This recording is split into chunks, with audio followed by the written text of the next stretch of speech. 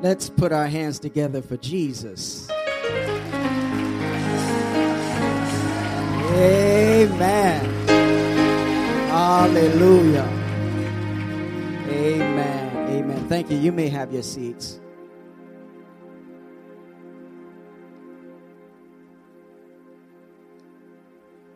Amen.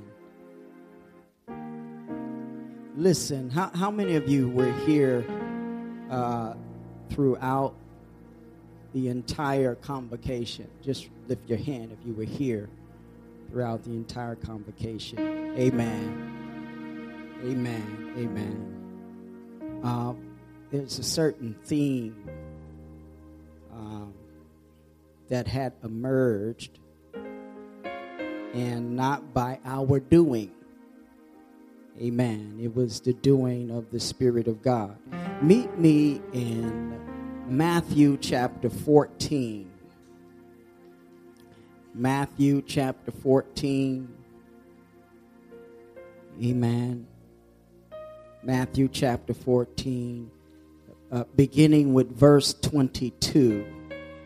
Amen. Beginning with verse 22.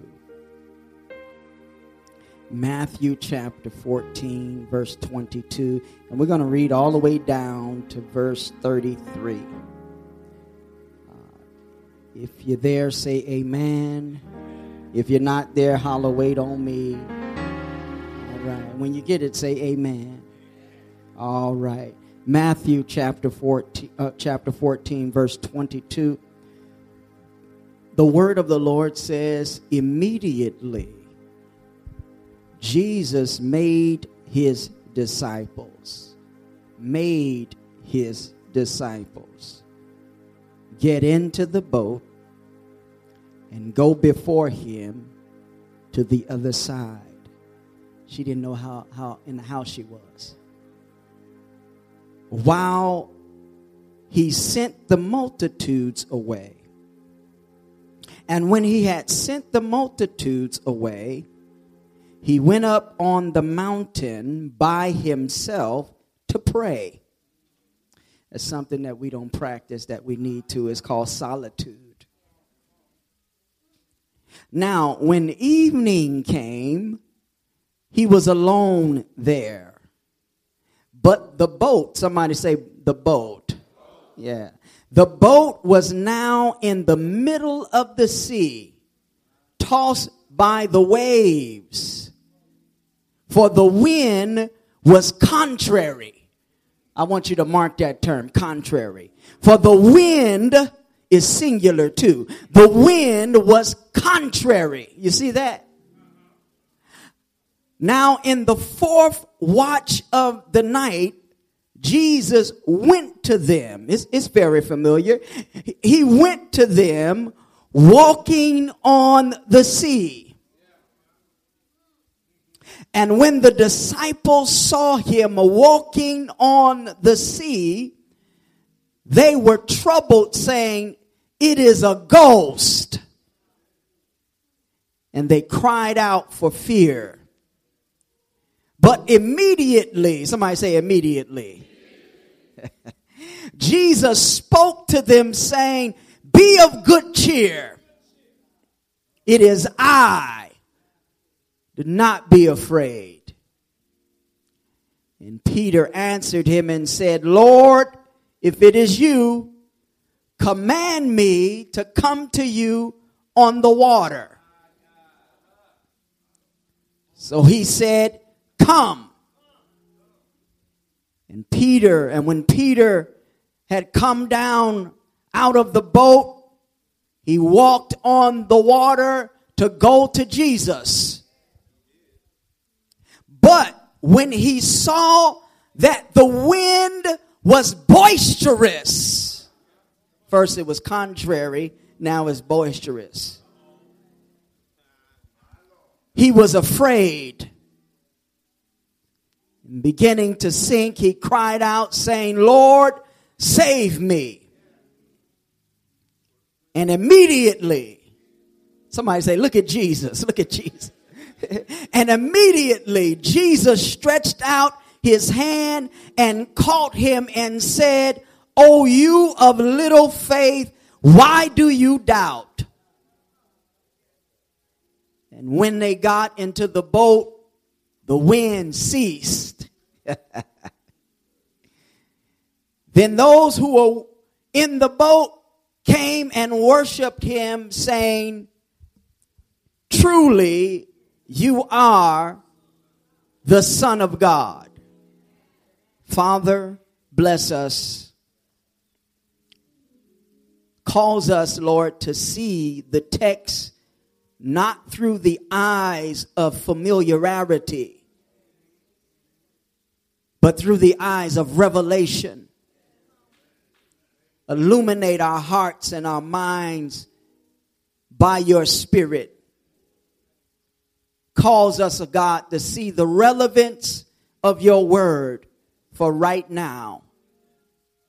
Remove, God, every barrier, every hindrance. God, stand up in me and speak with my mouth and cause your people to hear your word and see your face and not my countenance.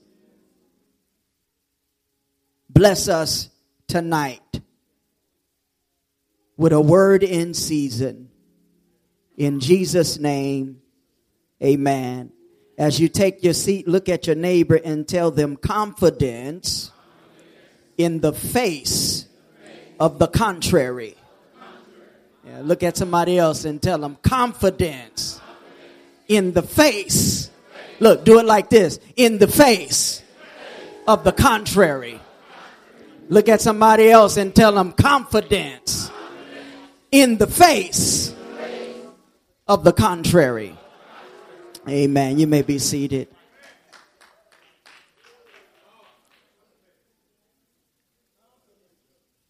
Without debate, we are living in what the Bible calls perilous times. Societal degeneration and times of distress are upon us like never before. The pressures of daily life are compounded by the reciprocal effects of selfishness and greed. The lasciviousness or the unrestrained lust that exists in our society has given place to extreme desperation, and we all know too well that desperate people do desperate things, and when desperation is extreme, ordinary people can become desperately dangerous.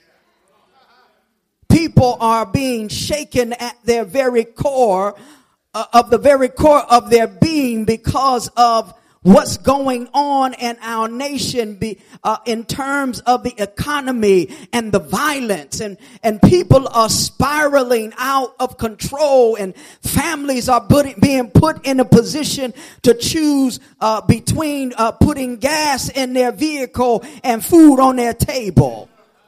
Thus, we have found ourselves in the belly of a modern day slave ship, dressed up with the niceties of pleasure and technology. But the truth of the matter is, folk are literally losing their minds because of the times of distress that we live in. These are the kind of times that have a way of exposing the authenticity of our faith in God.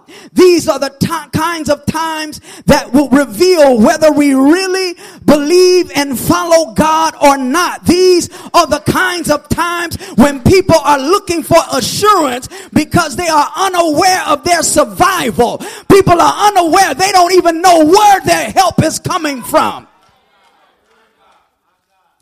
This is the type of uncertainty that characterized the audience of Jesus on the seashore.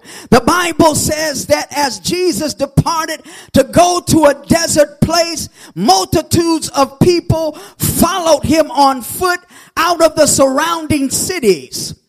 And Jesus had compassion on them and healed them, all the sick and the infirm that was among them.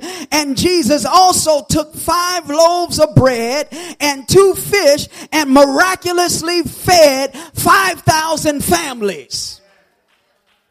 Touch somebody, tell them, now that's a miracle.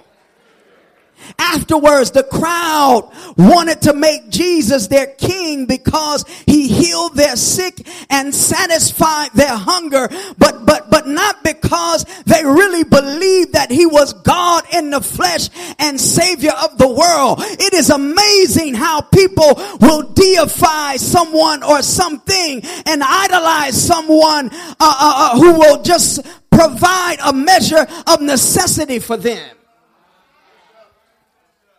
However, Jesus knew that their motives were not pure, so he sent the crowd away. Oftentimes what we do is we try to coddle the crowd. When a crowd shows up at the church, we get happy. But there comes a time where you have to learn how to separate from the crowd. Tell somebody, tell them you got to learn how to separate from the crowd. And so Jesus sent the crowd away because Jesus knew that their motives were impure. But he also sent his disciples away from the crowd across the lake by boat. Now, notice that Jesus sent his disciples away from the crowd because the crowd was only motivated by what Jesus could provide for them and not because they truly wanted to be his disciples.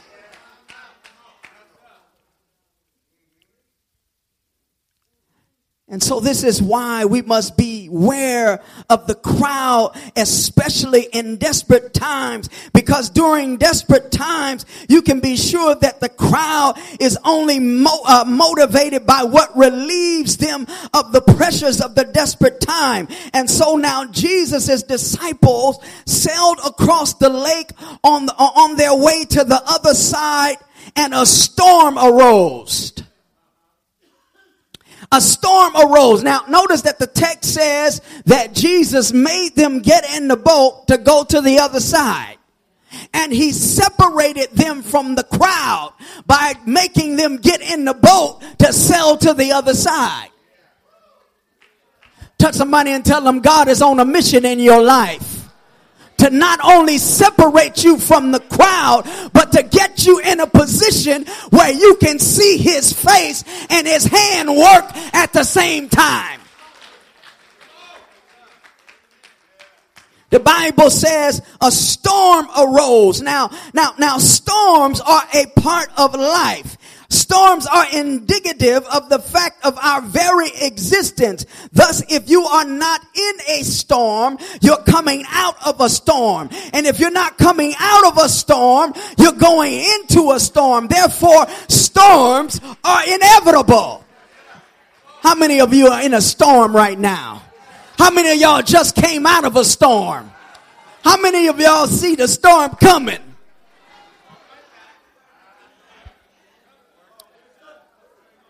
Touch somebody, tell them storms are inevitable. Yeah. They're inevitable. If you live on planet Earth, you're going to encounter a storm. If you would follow Jesus, sir, ma'am, you will encounter a storm. So as we exegetically examine the experience of the disciples in the text, watch this, we shall discover, although storms are inevitable, that God has given us some assurances. Not insurance, assurance. Yeah, you were in the house. The first assurance that he gave us is the very fact that he sent us into the storm. Look at somebody and tell them he sent you there. Verse 22 said, immediately Jesus made his disciples get into the boat and go before him to the other side while he sent the multitude away. Now notice, Jesus knew that the storm was coming and he deliberately sent them into it. By virtue of the fact that Jesus sent them into the storm, this indicates that the disciples were in the will of God. And what we need to see here is that there's two kinds of storms. There's the storm of correction when we're disobedient to God. But then there's the storm of perfection when we're in the will of God. Touch somebody and tell them, don't judge me by my storm. I can't get no witnesses in here. Don't judge me by my storm. Don't judge me by what I'm going through.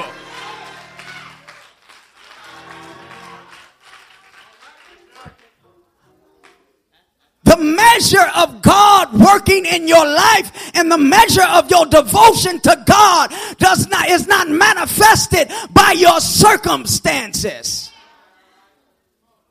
You can't measure somebody's faithfulness to God just because they're going through a storm. Touch somebody and tell them you can't stop there. Because there's two kinds of storms. There's storms of correction when we are out of line with God. And then there's storms of perfection when God helps us grow. The disciples were in the storm because they obeyed Christ and he was perfecting their faith. I wonder how many people in here are in a storm because you were obedient to God.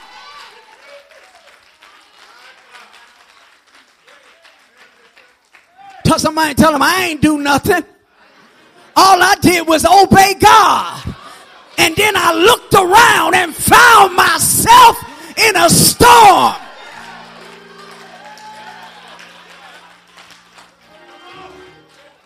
Touch a neighbor, tell him it wasn't my doing. He made me get in the boat. He told me to go to the other side.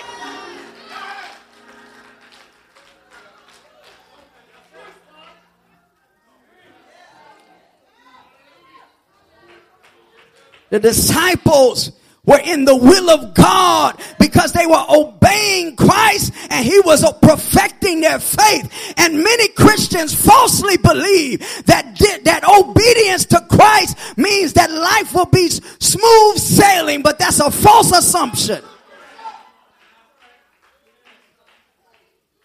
Now, some of us encounter storms because we just plain old stubborn and disobedient. And the storm, watch this, and the storm is a consequence to our rebellious action against God. The problem with storms of correction is that they last longer because hard-headed children fail to learn their lesson. And these kinds of storms will rob you of the joy of your salvation. And that's why many of us go into storms and lose stuff and lose things. Because God wants to get us back on focus again. But you can be in the storm and be obedient to God. When you find yourself in a storm because you have obeyed the Lord, we must remember that he brought us there and he will care for us there and he will bring us out. I might be in the eye of the storm, but God sent me here, so I'm in the nucleus of God's will no matter what happens to me.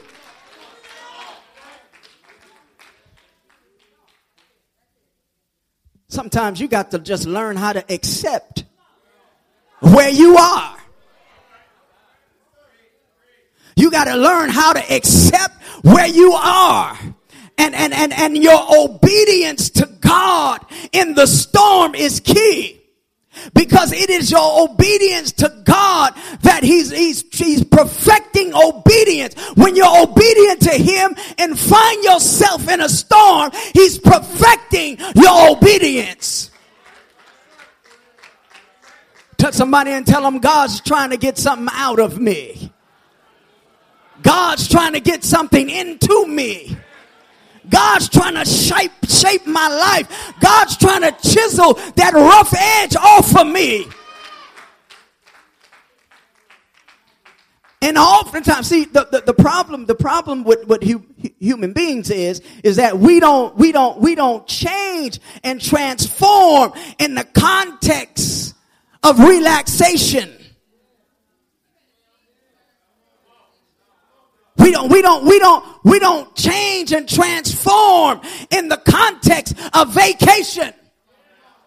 When there's absence of trouble, there is very little change and transformation.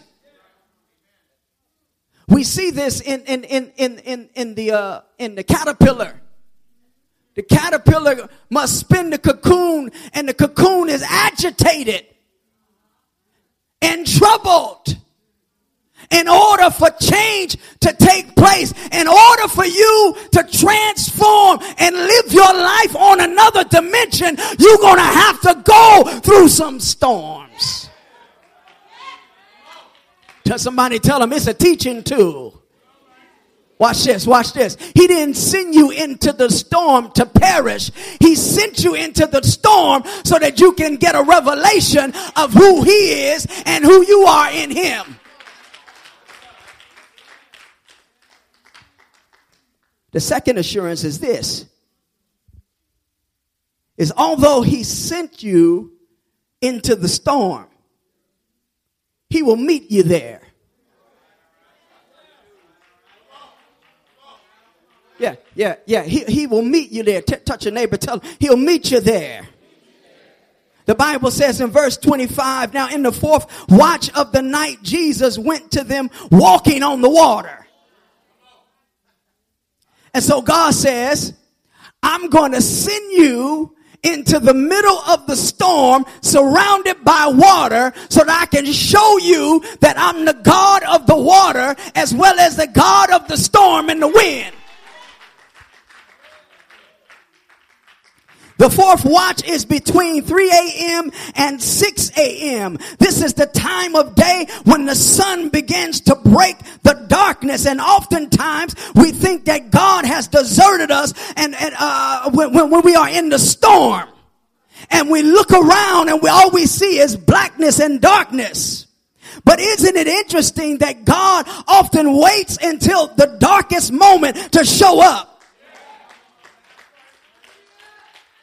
He'll wait until your hope is almost gone to show up. He may not come at the time we think he should come, but we know that when he comes, he has what we need. You know, the old church used to say he may not come when you want him, but always on time. Well, if he's always on time, it's when I want him.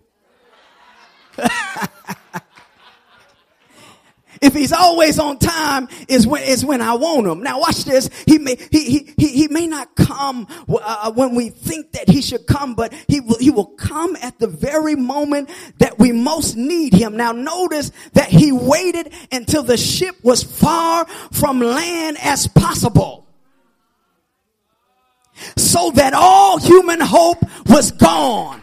He was testing the disciples' faith. And if you're going to have confidence in the face of the contrary, God must remove every human crutch, because it's our dependence and codependency on people that makes our faith weak. We must suffer the brokenness of human frailty in order to be strengthened in our faith in God, because human ingenuity can sometimes be a hindrance to our faith in God.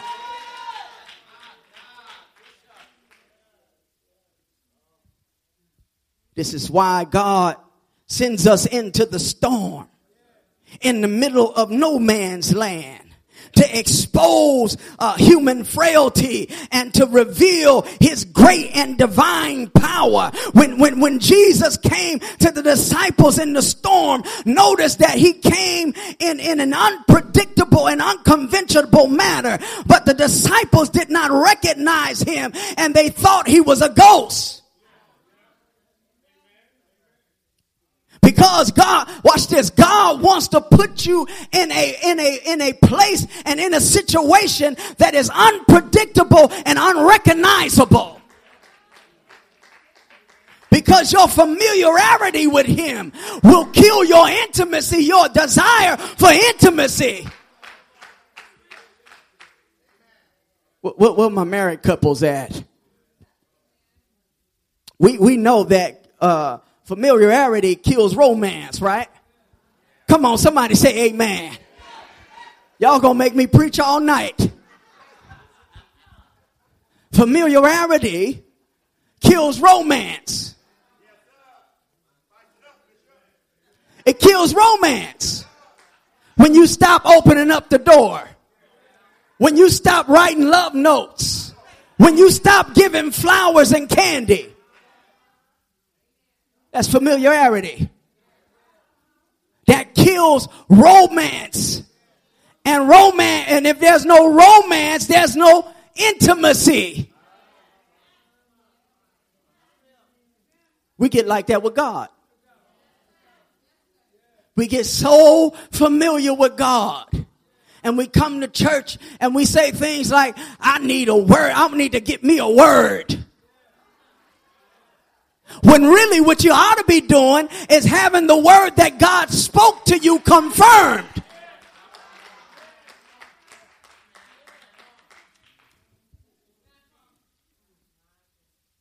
And so when we become familiar with God, watch this. There's a tendency to be dependent on human beings. And so you come to church looking for a word from the bishop. But God wants to be your prophet. So when the bishop speaks, it's confirmation of what God has already said, so that no man will get the glory.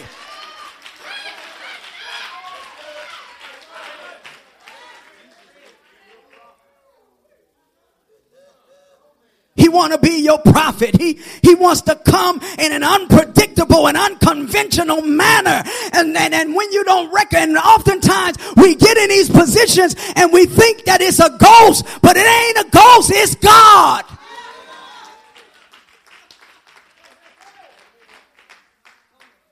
Don't let the storm you're going through vandalize your perspective of God and short sight your faith. Jesus came walking on the water to show the disciples that the very thing that they feared was only a medium for a divine visitation. Touch somebody and tell them the devil ain't winning.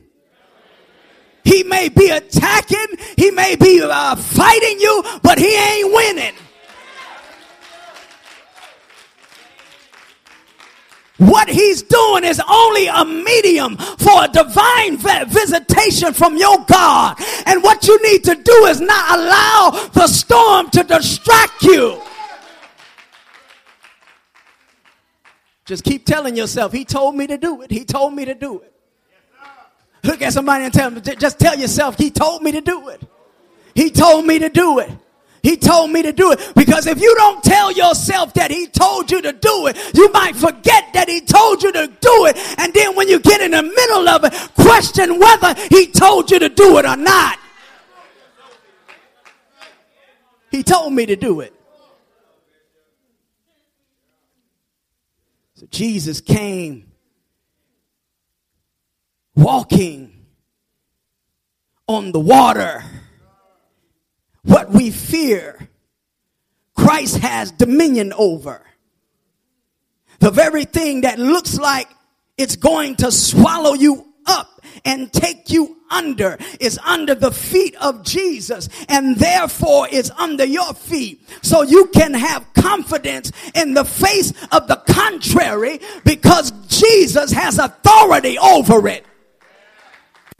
I'm getting to my point in a minute. Jesus is walking on the water in the midst of the storm to show us that he is in complete control. Touch somebody and tell them God is still in control. I know that has become a cliche among some of us, but he's still in control.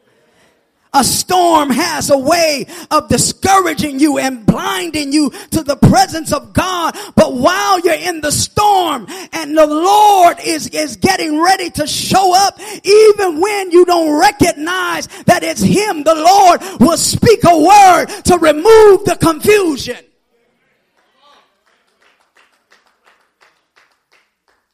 See, that's the word that comes to you while you're in the assembly.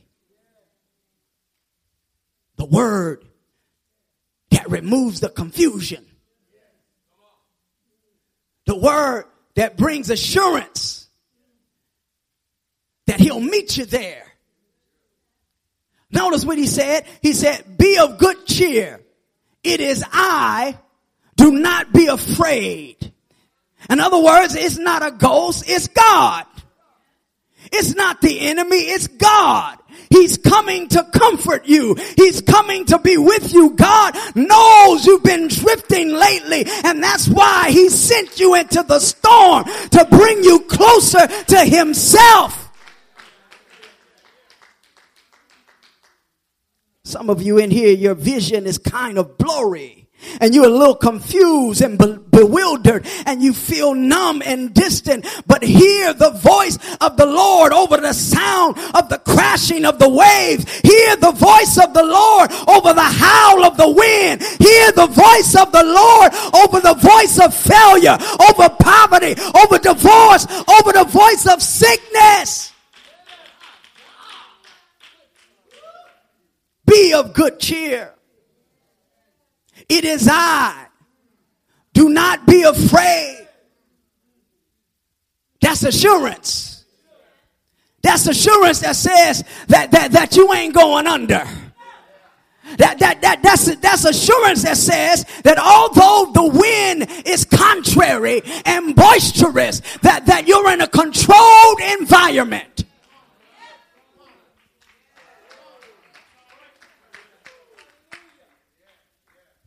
Jesus controls the thermostat. You're in a controlled environment. Tell somebody, tell them it's just a test. You're in a controlled environment because God, watch this, God is controlling the temperature of the heat of your storm so that he can get out of you what he put in you. Touch somebody and tell them it's there. Yeah, it's there. It doesn't matter that you're in a storm. The Lord is there. Yes, you're at your breaking point, but the Lord is there. Yes, it seems like you're about to drown, but the Lord is there. The third assurance is that he will grow us there. It's the storm is the place of growth.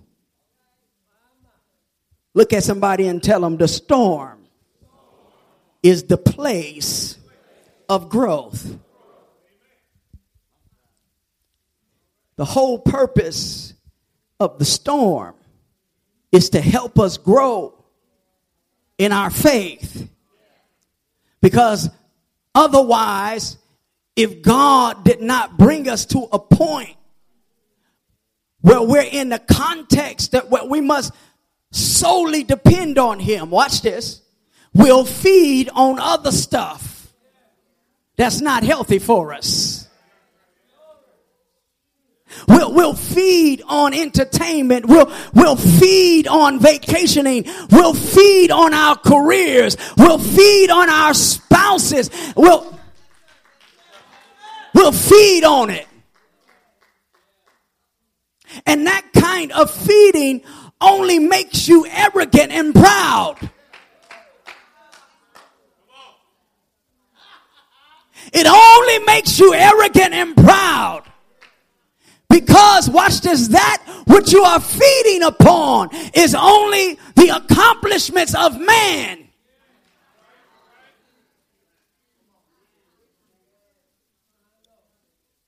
The Bible says, man shall not live by bread alone, but by every word that proceeded out of the mouth of God.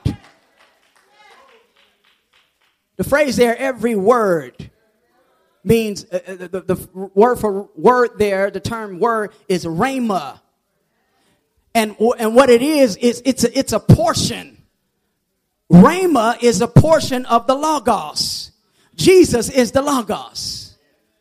Right? He's the Logos. He's the living Logos. Watch this. He's the incarnated Logos. And that's why he said, I am the bread of life. I am the bread of life. If you feed on me, you'll never die.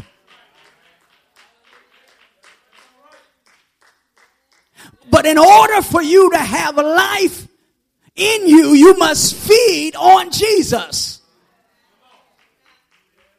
A man shall not live by bread alone, but by every rhema. In other words, you can't eat the whole loaf at one time, but you can eat it one bite at a time. Oh, that just went over somebody's head. Look at somebody and tell them one bite at a time. Yeah. That's why some of us are failing, because we've been trying to eat the whole loaf with our deep selves. A little bit at a time. The whole sermon is not for you. Just a little bit. Touch somebody and tell them, take what you need and stop being greedy. Take what you need. Some of us just sitting up in church just eating for no reason. You ain't used the word you got last week.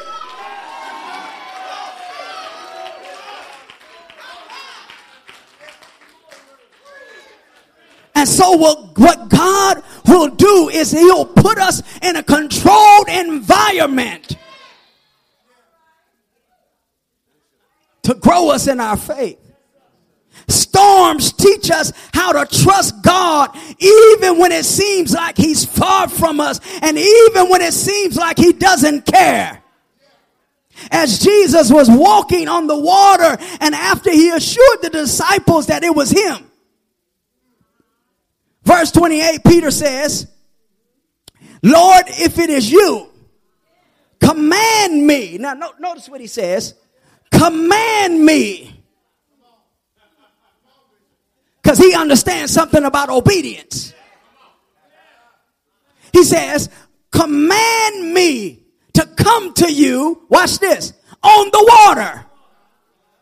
And so Jesus commanded Peter to come, and Peter stepped out of the boat and began to walk on the water to go to Jesus. Now watch this. Peter was the millennial of the group.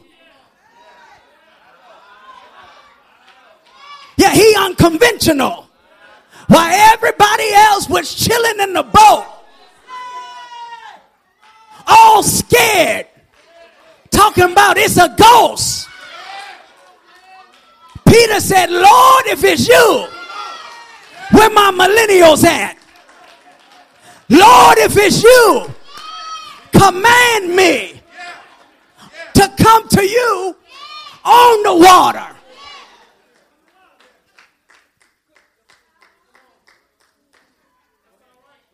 You always need a millennial in the boat.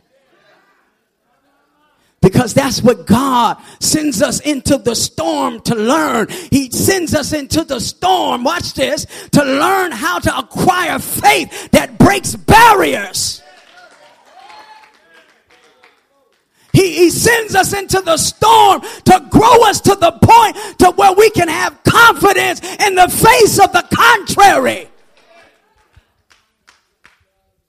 To the folk who telling you that you can't do it, touch somebody and tell them contrary. Yeah. You say blue, they say red. You go right, they go left. The sky is blue, no, it's gray. Tell somebody contrary. Contrary. Some of y'all in the midst of contrary folk right now. Tell somebody, tell them, don't look on the side. Don't look on the side. Just look straight ahead.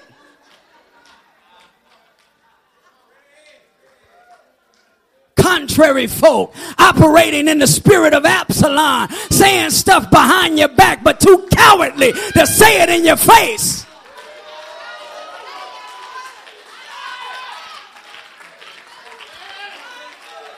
Contrary folk running around whispering, trying to get other folks to have the same perspective of you that they have. Contrary folk.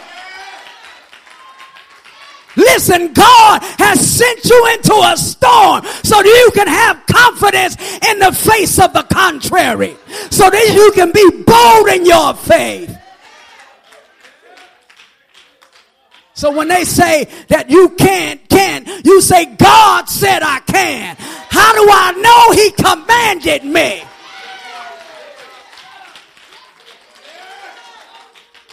God commanded me. So I know I can do it. Touch somebody and tell them, God commanded me. God commanded me. So the contrary can shut their face because God commanded me. God sends you into the storm so you can stop being timid and learn how to be bold in your faith. You know that ghetto attitude they say you got? Well, God wants to transform that into holy boldness.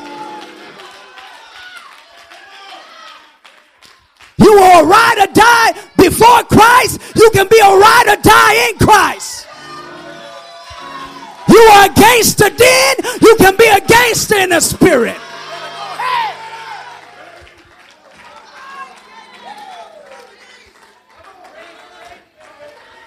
God sent you into the storm to develop some statistical fortitude. So when the storm comes, you won't buckle. I would have said the other word, but we in church. So I gotta exercise my educational vocabulary. But you get the picture.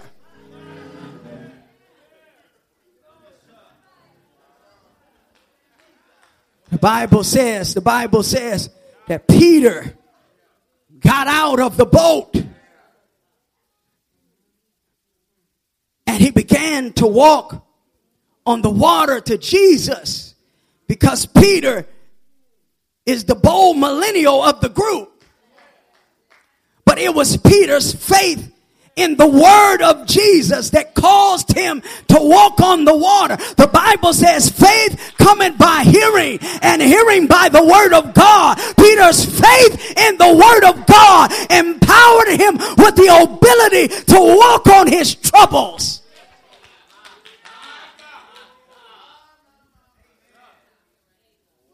Are we all afraid, scared, and cowering in the boat? Peter said, Lord, that's you. Command me to come to you on the water. You get in your storm, you ought to look up and say, God, that's you.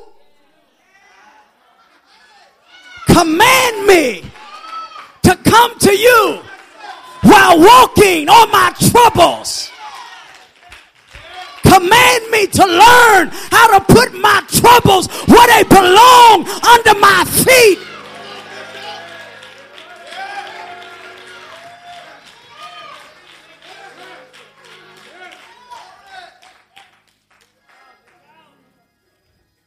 I'm almost done. I'm almost done.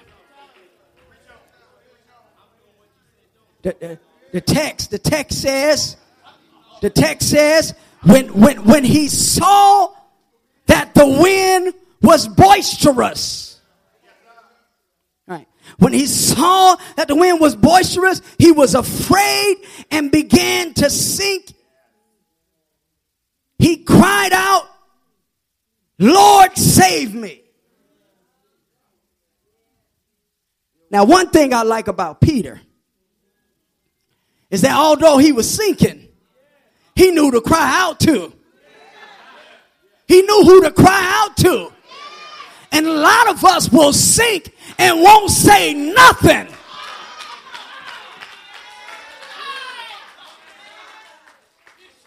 We won't say nothing for fear of shame and embarrassment. You say to yourself, I done all this. I done got way out here. And now, God, you're going to embarrass me. Because you told me to do it. But Peter said, I ain't going out like that. Lord, save me. I'm walking on the water at your command. And you can save me because I'm crying out. So he began to sink. Now watch this. What caused Peter to sink? His faith, watch this. His faith began to waver because he took his eyes off the Lord and became distracted by the boisterous wind. Singular, singular, singular, singular. The boisterous wind. Now, in the Gospel of Mark, it talks about how Jesus was in the boat with the disciples and a violent wind came up.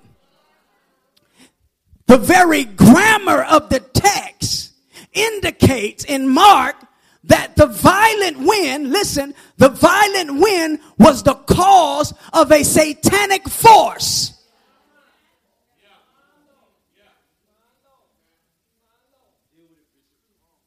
It is. No matter what the cause, know that God is still in control. Job did not know that it was God who said to the devil, have you considered my servant Job, an upright man, eschewing evil and turning away from it? It was God who brought it up. It was God who brought the challenge to Satan. It was God who was in control of the whole thing. Touch somebody and tell them God is in control. And watch this. He took his eyes off and became distracted by the boisterous wind. Now, the word boisterous here indicates something strong that has the authority to overpower. And so when Peter stepped out of the boat on faith, that which was contrary, that which was antagonistic and hostile, seems as if it had the authority to overpower him. And so when you step out on faith and begin walking in victory, sometimes that's when it looks like that you're the most defeated. But Jesus stretched out his hand and caught him and said, "O you of little faith, why did you doubt?" The word translated doubt carries the meaning of standing uncertainly at two ways. In other words, Peter began to sink because he began to consider and entertain the possibility of drowning. And when God blesses you with the opportunity to walk on your troubles, keep your eyes on Jesus, because Jesus' word is truth, and truth shows you the reality behind what appears. What's the reality behind what appears? You ain't gonna drown. Look at somebody and tell them you ain't gonna drown. Peter got out there, and it says that he began to sink. He began to sink. Now watch this. He began to sink because he began to doubt. He became uncertain between two ways. And so what it is he began to doubt whether he can make it to Jesus. And so he began to entertain going back.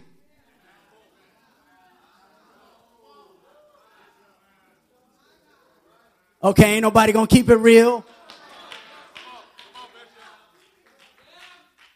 I have seasons where every week I think about going back.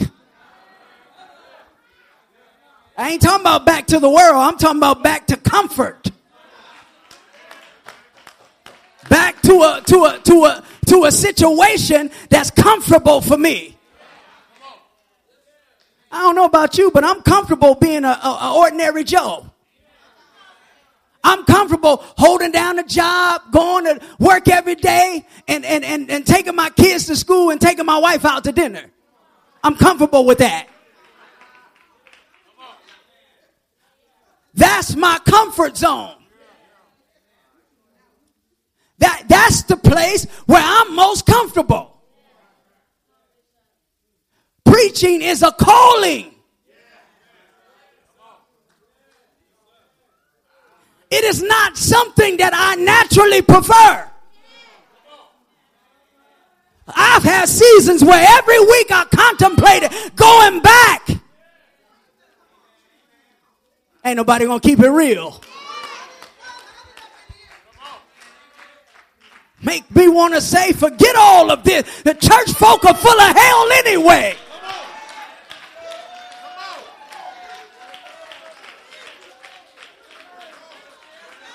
They belong to God. They don't need me.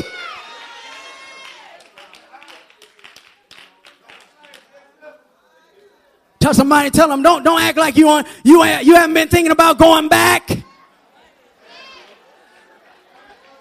Peter ain't the only one that contemplated going back.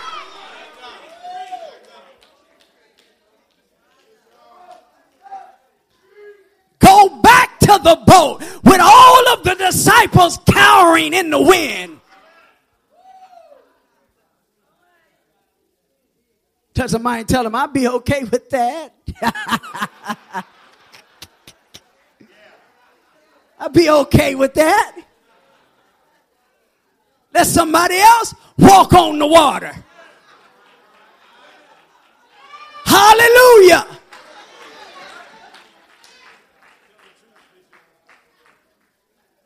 The truth is, you might sink, but you ain't gonna drown.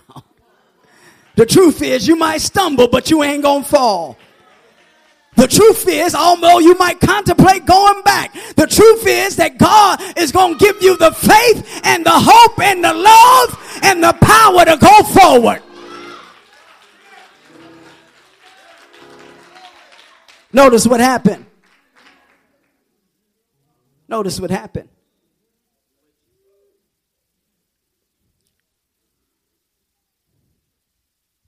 Jesus, after he rescued Peter, he brought him back to the boat. Listen, Jesus brought him back to the boat.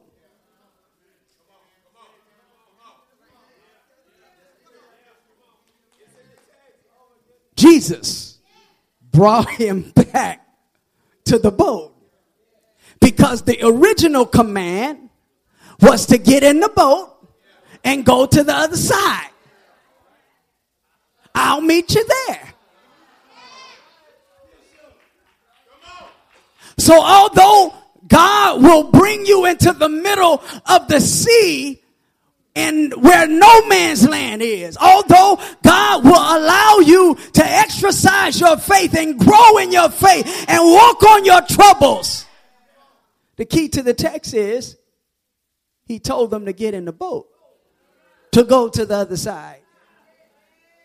Watch this, watch this, watch this. Once you've had your experience of walking on your trouble and growing your faith, watch this, stay in the boat. Some of us, we church hop everywhere, here and there. Stay and grow where God has planted you.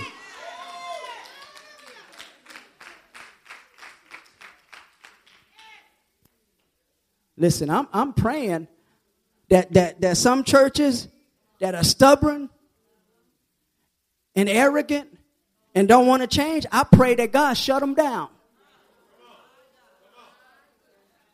My prayer is, God, shut them down.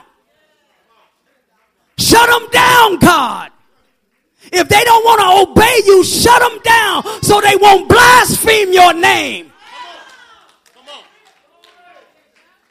God, I care about your glory more than about a building.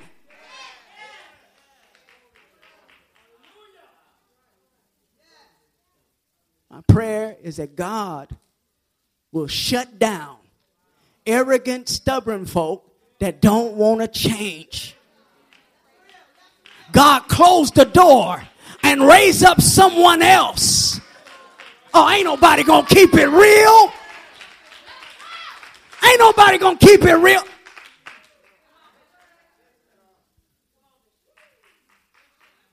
When God saved Peter, he put him back in the boat. Watch this. Question. How did he get there?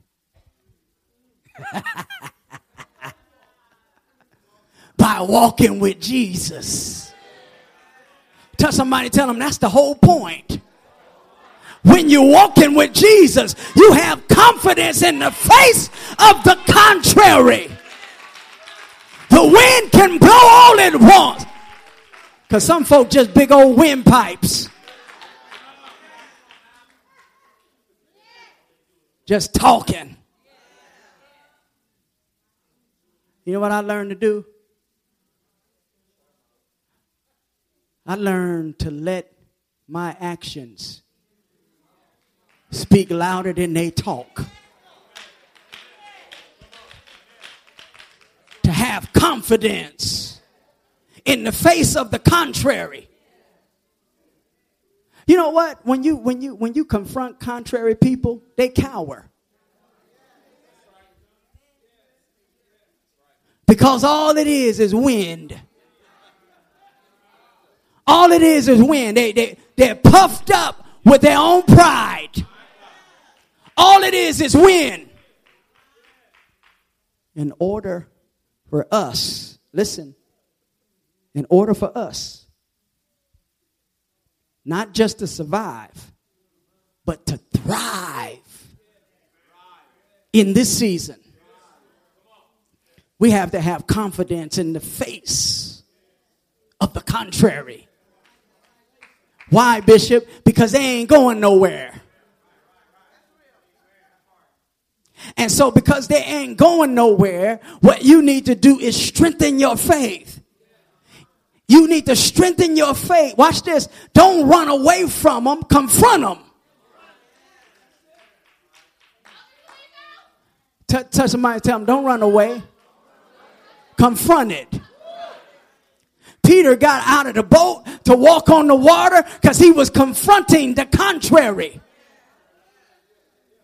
He said, look, y'all can stay here and cower in the boat all you want. But if that's God, I'm going to tell him to command me.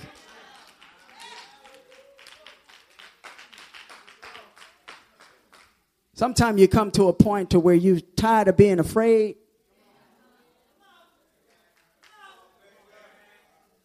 Y'all remember growing up, right? I had this friend, this guy was he was scared of his shadow. He was scary. We used to always fight for him. But one day, they hemmed him up in the restroom, and he was so afraid that he got tired of being afraid and became courageous. And it took about 3 security guards to pull him off that guy. Because you get to a point where you're tired of being, how many folk are tired? You're tired of being afraid. Look at somebody and tell them, I'm tired of being afraid. God is talking to you. He said, be confident in the face of the contrary. Notice what he did. He put them back in the boat, and they went to the other side. I don't care how strong the storm blows. Listen, don't abandon your appointed place.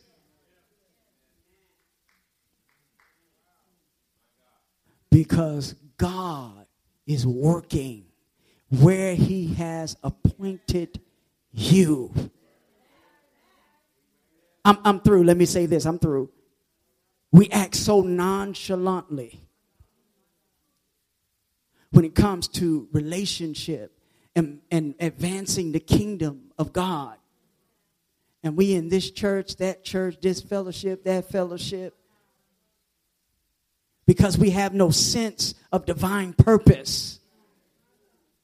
If you have a sense of divine purpose, you're not quick to upset where you are and leave.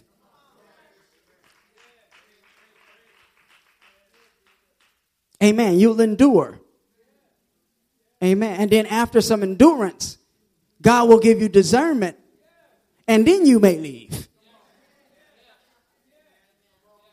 Amen. Amen.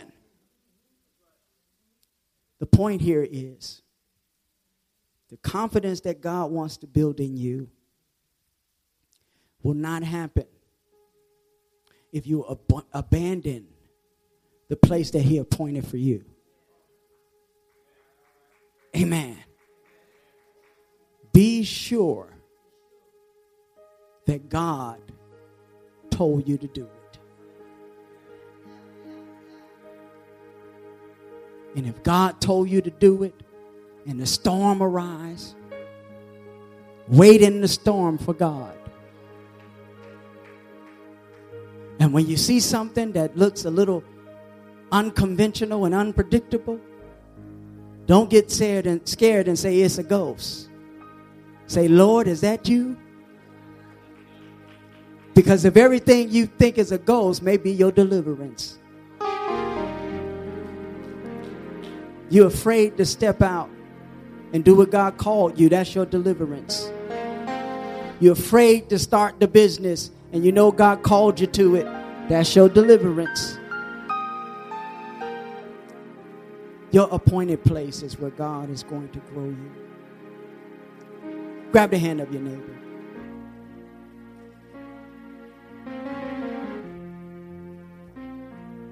Father, in the name of Jesus,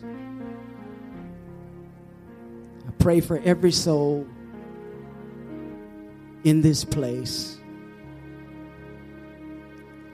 that you would develop us and grow us. God, give us staying power in the storm. God, cause our faith to grow in the storm. Cause us, oh God, to have confidence in you in the midst of the storm. Lord, when we're impatient, grant us more endurance in the midst of the storm. God, when we want to run away, abandon like a vagabond, Lord, just give us staying power, God. Cause us to trust you and not in man. Grow us in our faith. In Jesus' name, amen. Very, very quickly.